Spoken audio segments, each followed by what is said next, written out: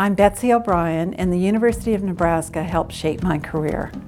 Betsy O'Brien crunched the numbers and saw the world. With a math degree from the University of Nebraska, O'Brien went to work for NASA. And it was working with the manned spaceflight program, doing computer programs to track the manned spaceflight.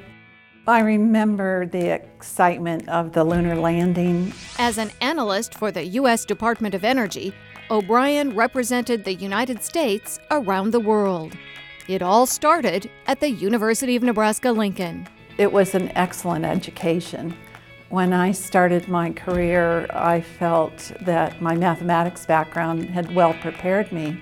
They were wonderful years of growth and learning, and also just the excitement of Nebraska football.